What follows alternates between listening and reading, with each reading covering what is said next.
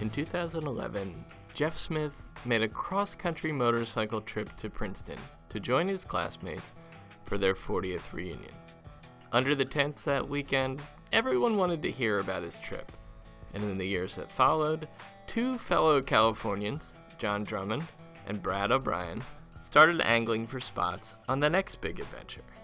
And I thought they were both just kind of all talk, and so yeah, sure. And then we got up to the time, and they were both really excited about going. 2 weeks, 3 motorcycles, and 4,600 miles of open road. Mostly open, at least. That was the journey back to reunions last May for Smith, Drummond, and O'Brien. It was a chance to see America up close and reminisce about Princeton along the way.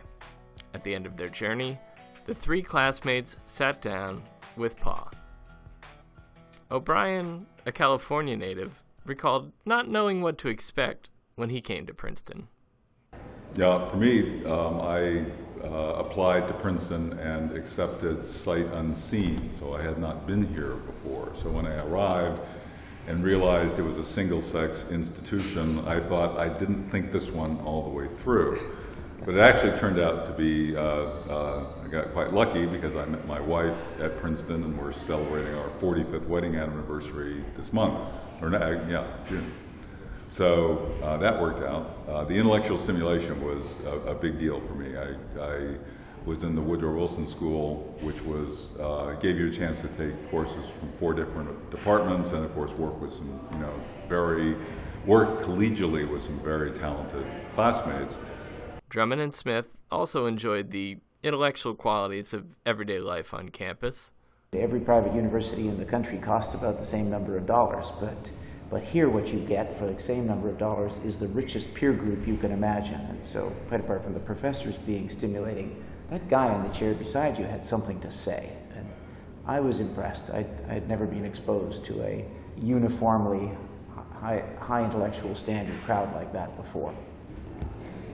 One of the things that stimulated me a lot was the intellectual banter that went on outside of class.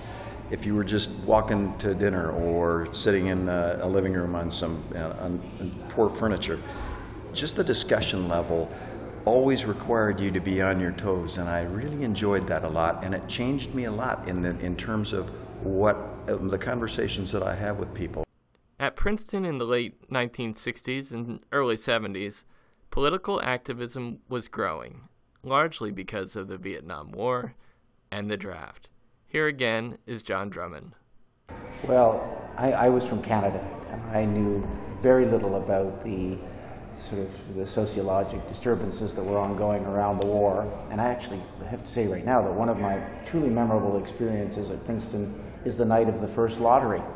I was a bystander because I was a Canadian, but it was a night when for the people who are not familiar with this, it was when they drew all the birth dates out of a tumbler, and the people with the first birth dates drawn were going to be drafted almost inevitably, and those with later birth dates were unlikely to be drafted. And it was a night at Princeton that started as quiet as any night there ever was at Princeton, and ended as noisy as any night there ever was, because people were either had 2 reasons to either celebrate or be miserable about what had just happened to them in the draft. And I watched the demonstrations at the SDS, and this was eye-opening for somebody who had not lived in the United States before.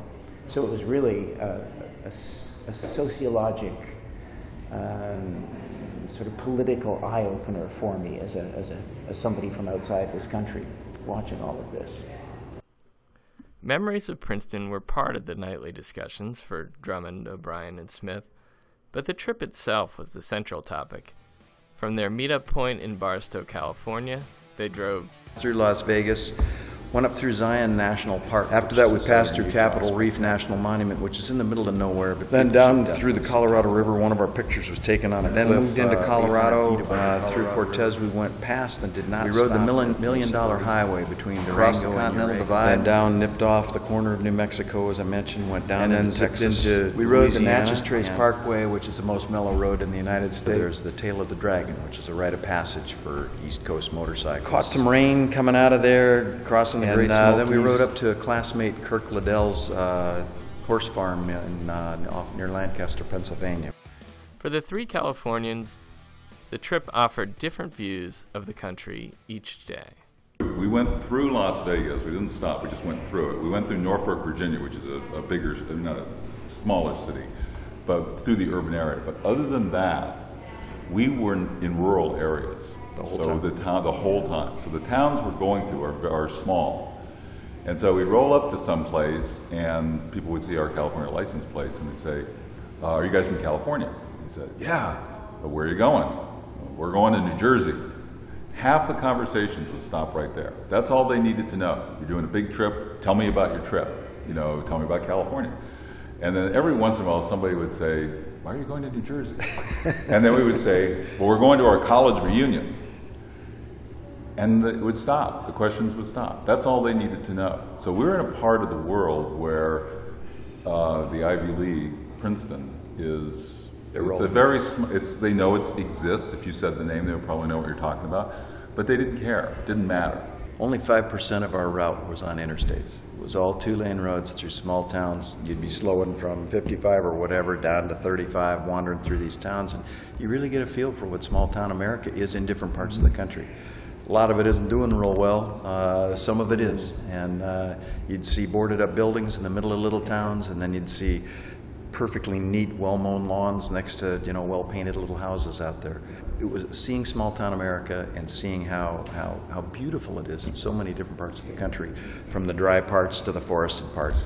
That's a real high point. There weren't many low moments, but one of the low moments was when, I guess as we were coming out of Pennsylvania, I saw a sign that said, "Take this turn to New York and New Jersey." And it was wonderful to ride into Princeton, but knowing that this ride was almost over. Do you recall that sign? Sad. It was really seeing your first, one of the only bad moments there was seeing how seeing your close first we were. New Jersey license plate and then realizing that you're getting close to the end of the ride. That was, you kind of go, well, it's sad, because we were having such a good time. It was totally epic. Our thanks to Jeff Smith, Brad O'Brien, and John Drummond for sharing their stories with Paw. Brett Tomlinson produced this episode. The music is licensed from FirstCom Music. No matter how you plan to get back to reunions, if you have a story that you'd like to share with Paw, we want to hear from you. We'll be recording interviews for the next season of Paw Tracks at reunions this June. If you'd like to participate, click the Share Your Story link at Paw Online or send us an email at paw@princeton.edu.